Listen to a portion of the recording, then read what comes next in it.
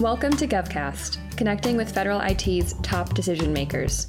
My name is Catherine McPhail, and I am the host for today's episode.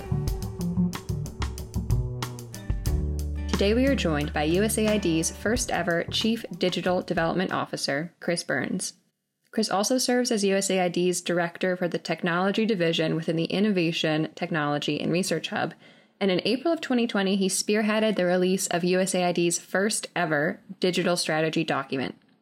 Prior to joining USAID, Chris spent nearly 10 years with the Peace Corps, and he has over 25 years of international development experience, primarily in sub-Saharan Africa.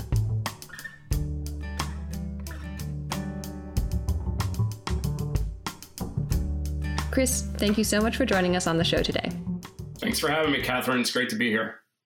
So you've been with the USAID for about 12 years, is that right?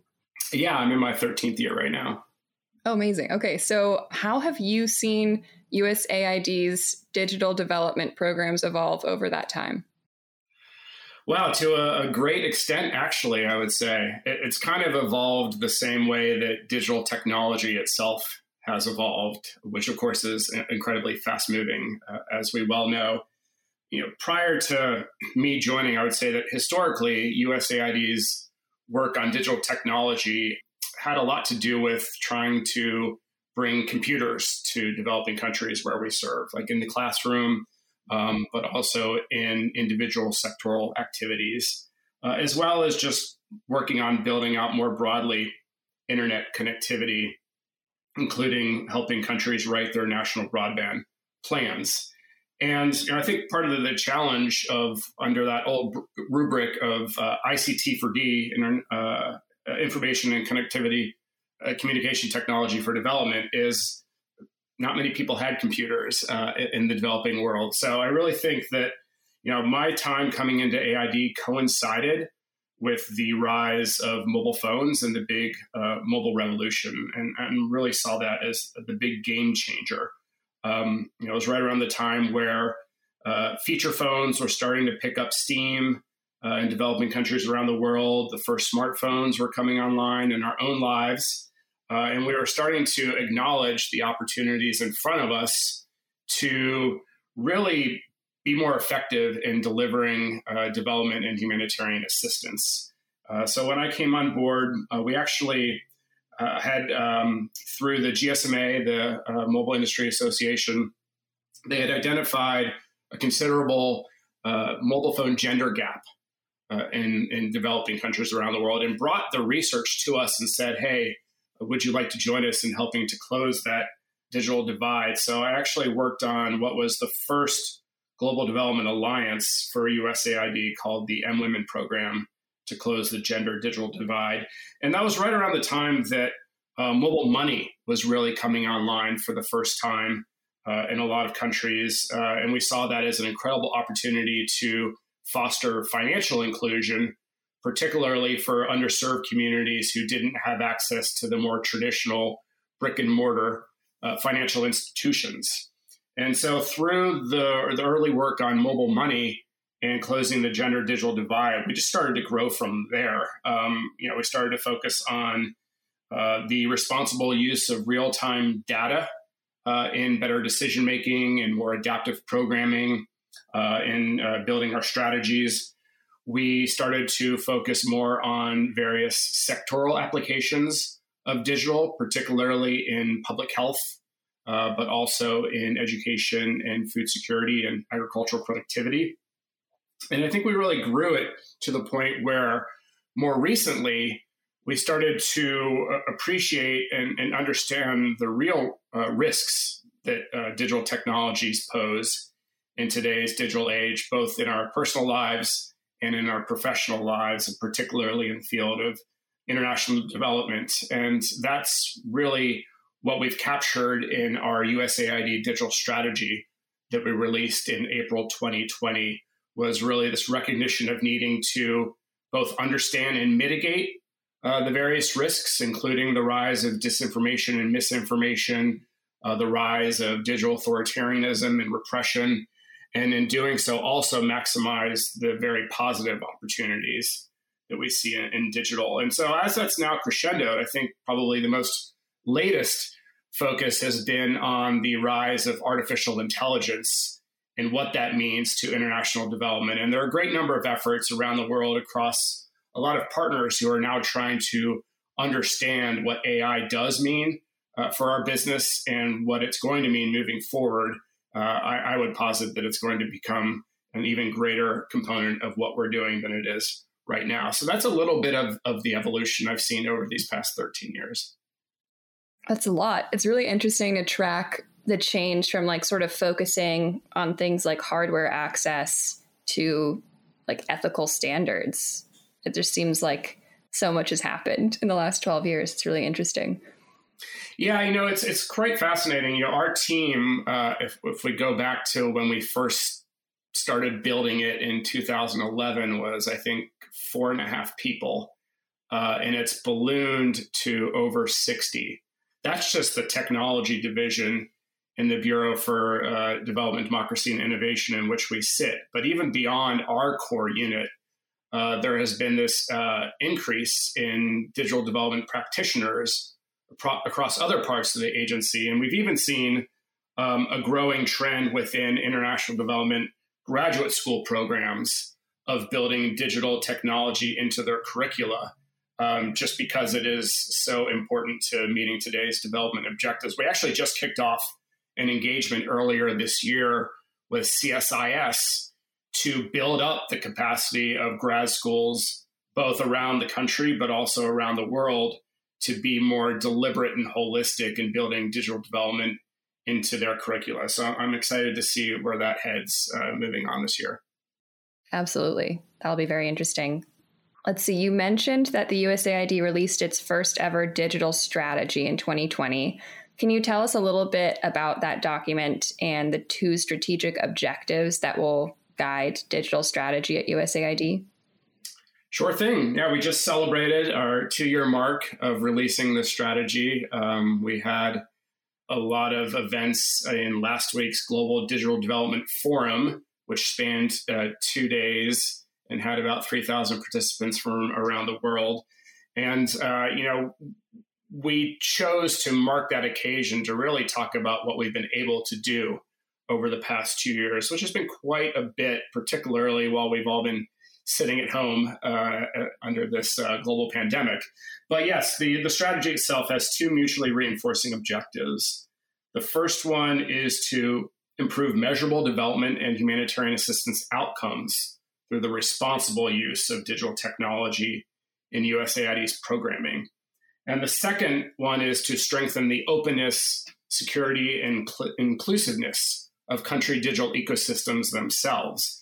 And we say they're mutually reinforcing because in our minds, you can't really do one without the other. Certainly when we look across all of our sectoral and regional programming, both activities that are already using digital technologies and others that have the opportunity to do so, we know that we need to be more committed and deliberate and holistic in how we approach that body of work.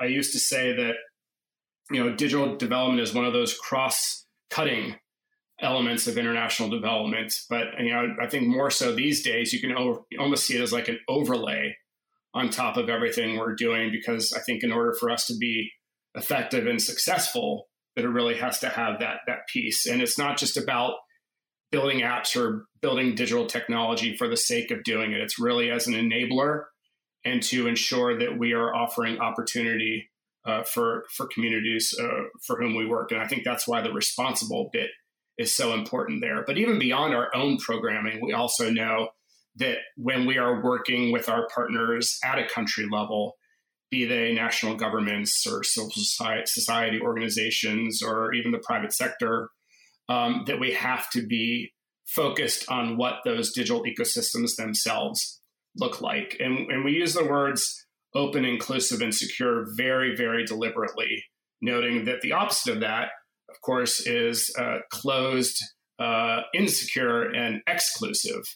And I think particularly for marginalized and underserved communities who are coming online for the first time, we really have a responsibility to make sure that those ecosystems are set up for success. And so within the strategy itself, we put together, after iterating for a year plus what we call a digital ecosystem framework. And it has three core pieces to it. One is the digital infrastructure and adoption itself. The second is around this body of what are the digital society rights and governance that need to be put in place for a really sound digital ecosystem. And the third is around the digital economy itself. And there's a lot of sub-pieces to that entire framework, but it really underpins our focus in the strategy and the focus of our digital ecosystem country assessments that really establish a set of opportunities and risks that our USAID missions in country and our partners can really respond to. And that's why we've really tried to capture that up front in the strategy, because we think that if we're achieving those mutually reinforcing objectives, then we're actually really advancing the way we do business as an agency, and by extent, the way that the broader international development community does business. I'm curious if you could give us an example of what a digital development program looks like and some of what are the ways that you're achieving these things or looking at strategies for the gender digital divide and those sorts of issues. Oh my gosh. Yes, a great number of examples. I mean, just about anything that has a deliberate digital component. So you can think about, of course, connectivity and infrastructure itself. In Liberia, for example, post-Ebola, we partnered with a local affiliate of Google called C-Squared and built a fiber ring around the capital of Monrovia, and then hooked up a bunch of line ministries and internet service providers. It could also extend to using low-cost sensors for greater agricultural production and precision agriculture, since food security is such a big component of what USAID works on.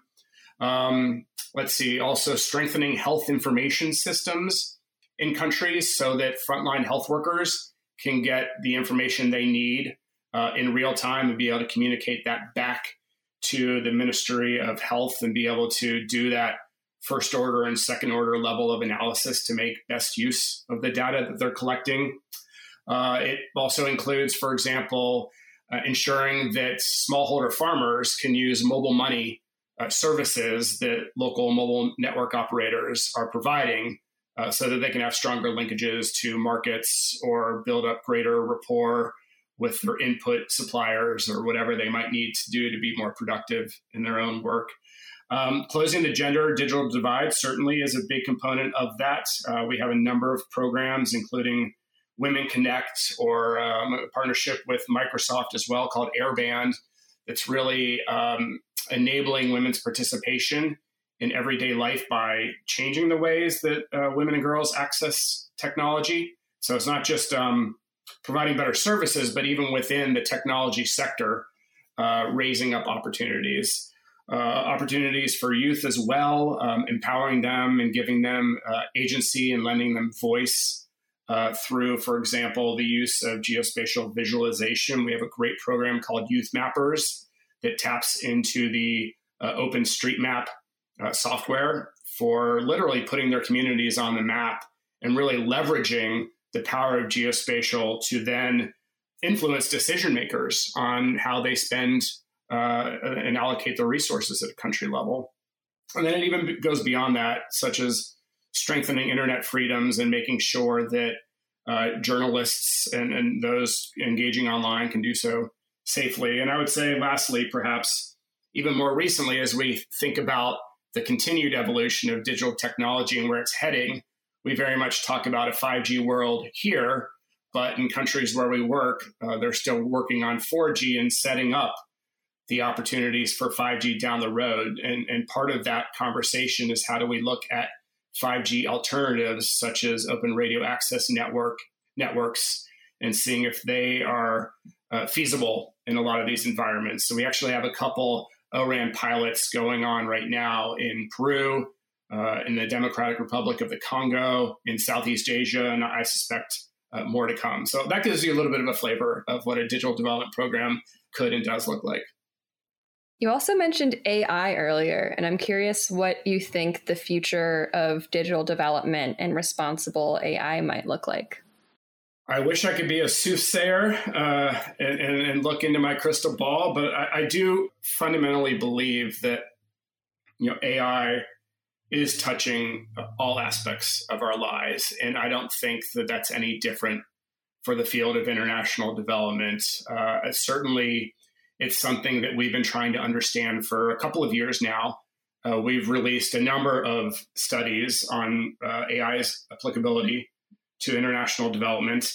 And there are a number of efforts that our implementing partners and other partners are doing around the world to understand, how to move forward responsibly and ethically. And I think those are two key components of this work. We actually just on Saturday launched USAID's first ever artificial intelligence action plan that really helps the agency figure out how to ensure that our own use of AI in our programming, so at a country level, is equitable, is inclusive, and is rights respecting. Certainly, we see in a number of countries the rise in use of facial recognition software, or often under the auspices of safe cities and smart cities. But we know that when coupled with AI and machine learning, that actually these technologies can be used to suppress, to surveil, to censor. And we want to make sure that rather they are being used to drive socioeconomic gains. And we know that even well-intentioned AI can actually exacerbate inequities and amplify biases, sometimes based on who is actually developing the AI itself. You could think about in the context of development, for example, that AI might systematically give lower credit scores to women compared to men, in part because the data input into those models might indicate less available financial data for women. And so, it's unintentional perhaps, but it actually can amplify existing disparities in financial access. Or if you think about non-dominant minority languages that aren't often well represented in digital format, if you have a language-based AI tool, it might actually systematically fail and not provide opportunities for those marginalized communities whose languages aren't represented, and then by extension actually lead to greater disparity in how services are allocated, for example. So I think it's really, really important. But even beyond AI itself, just in terms of how we build our digital development programs, we do take into great account this fundamental belief that we need to be responsible and ethical and transparent in how we do it.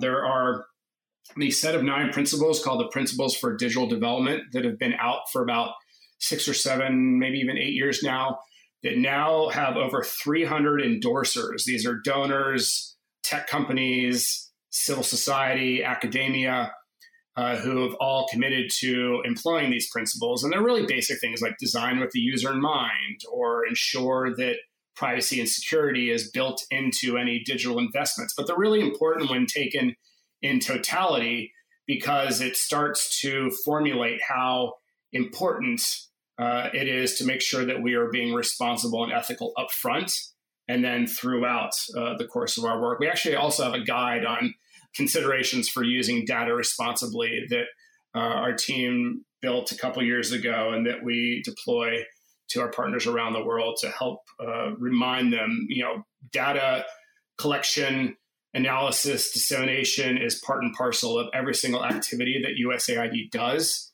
We want to make sure that we're doing it so that the safety and security of end users is top of mind.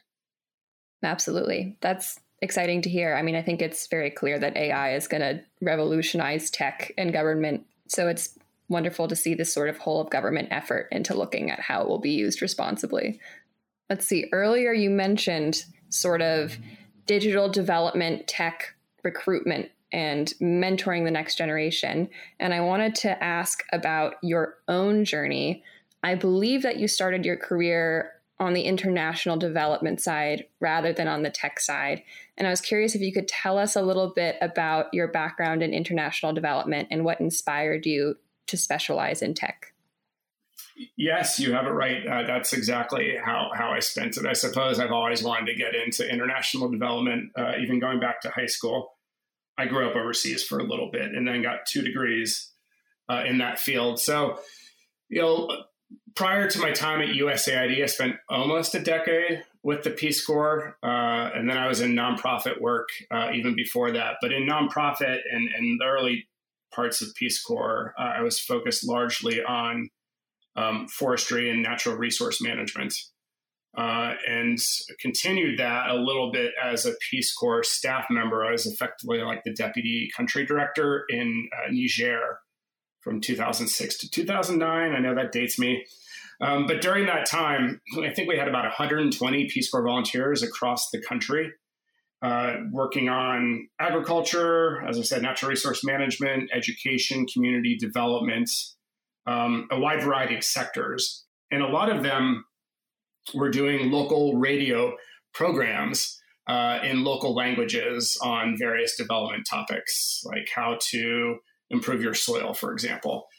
And they would take analog digital recorders out to the field and have interviews with farmers or community members or women's groups, and then build that into their scripts and deliver those on over local and regional FM radio stations. And it was really neat. They were like kind of like celebrities when they walked around town after delivering those shows. Really widely popular. Of course, radio is still a very important form of ICT around the world.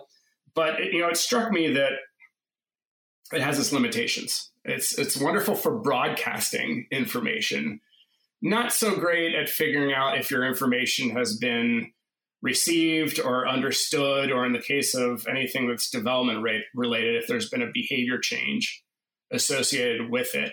And, the time we were there was right around the time where mobile phones were really picking up popularity and the access was improving. And it was still a 2G world, but a lot more folks could afford mobile phones because they were coming down in cost. And, that was really the moment that struck me that, here we have mobile phones as potentially the great equalizer, where never before, through any other form of information communication technology, could everyone tap into it and really maximize it to meet their socioeconomic needs. And, that really, I think, was the inspiration that set me off on this course. It's always been, at least in development, having the community in mind. How do we as development professionals empower communities and individuals so that they can receive the information, the tools, the services they need to advance their livelihoods, and ideally to provide opportunities for greater agency and voice so that they can be the ones who are leading their own development and their own livelihood opportunities. And I just think that digital technology has become such a key component of that once I was lucky to shortly after join USAID to have the opportunity to build this MWomen program, the first public-private partnership that the agency has had in this sector. Because I came into the Office of Gender Equality and Women's Empowerment when I first joined the agency, and really saw a responsibility of us to ensure that those who did not have sufficient access to digital technologies could do so in order to advance what they wanted to do in their daily lives. And I'm blessed. I love what we do. We have an amazing team. And I do think that you've seen this fusion of international development and technology over the years. Absolutely. It's really exciting to speak with you, having worked in this for so many years, to get this sort of picture of how much has changed and how much has evolved. Let's see. My final question is that you have shared before that you're something of an African art aficionado. So now that museums have reopened to the public for in-person visits, what exhibits would you like to see at the Smithsonian National Museum of African Art? What should we all be excited to go and see? That's a fun question. And certainly not one that anyone has ever asked me before. And great to think about other things other than digital technology, as I would say. I would love to see an exhibit that focuses on both the functional and utilitarian aspects of African art and everyday objects.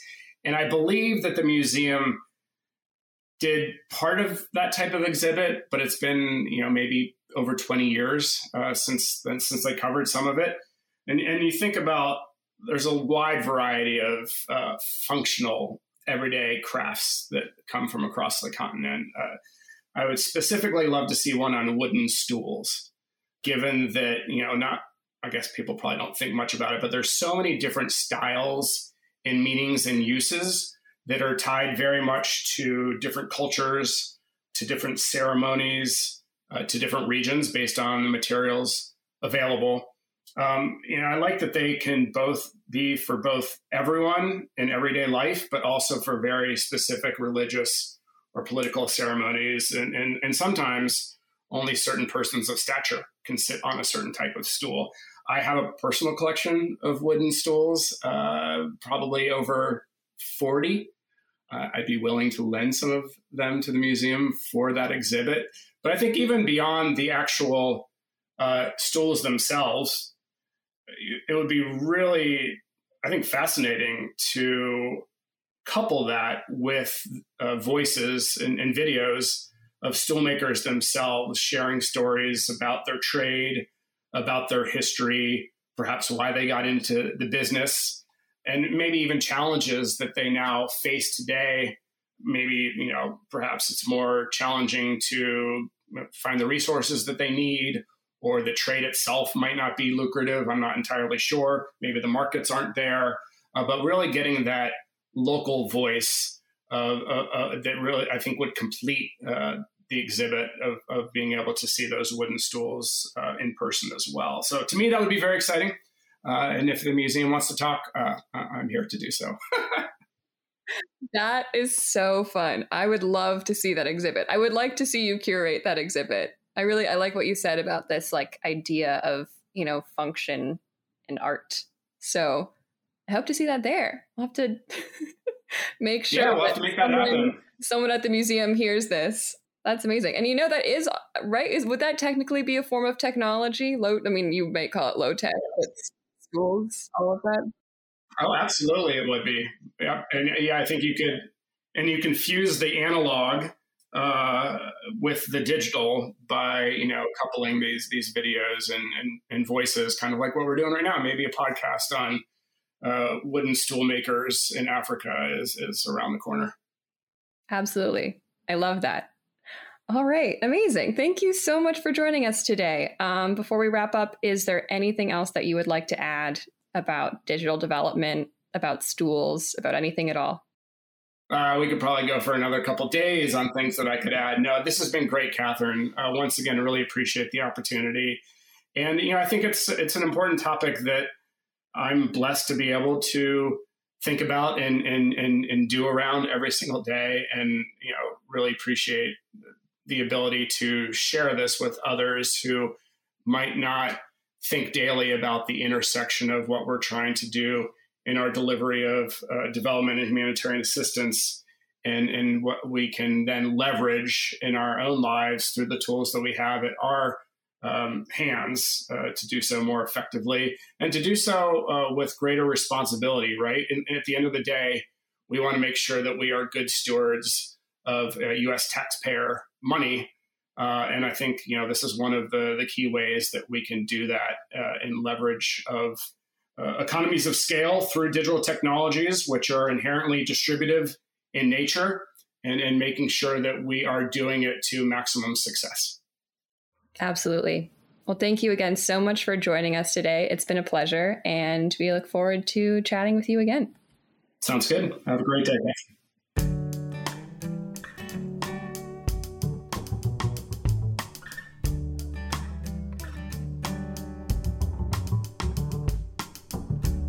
For more podcasts and to check out the other shows, head to govciomedia.com.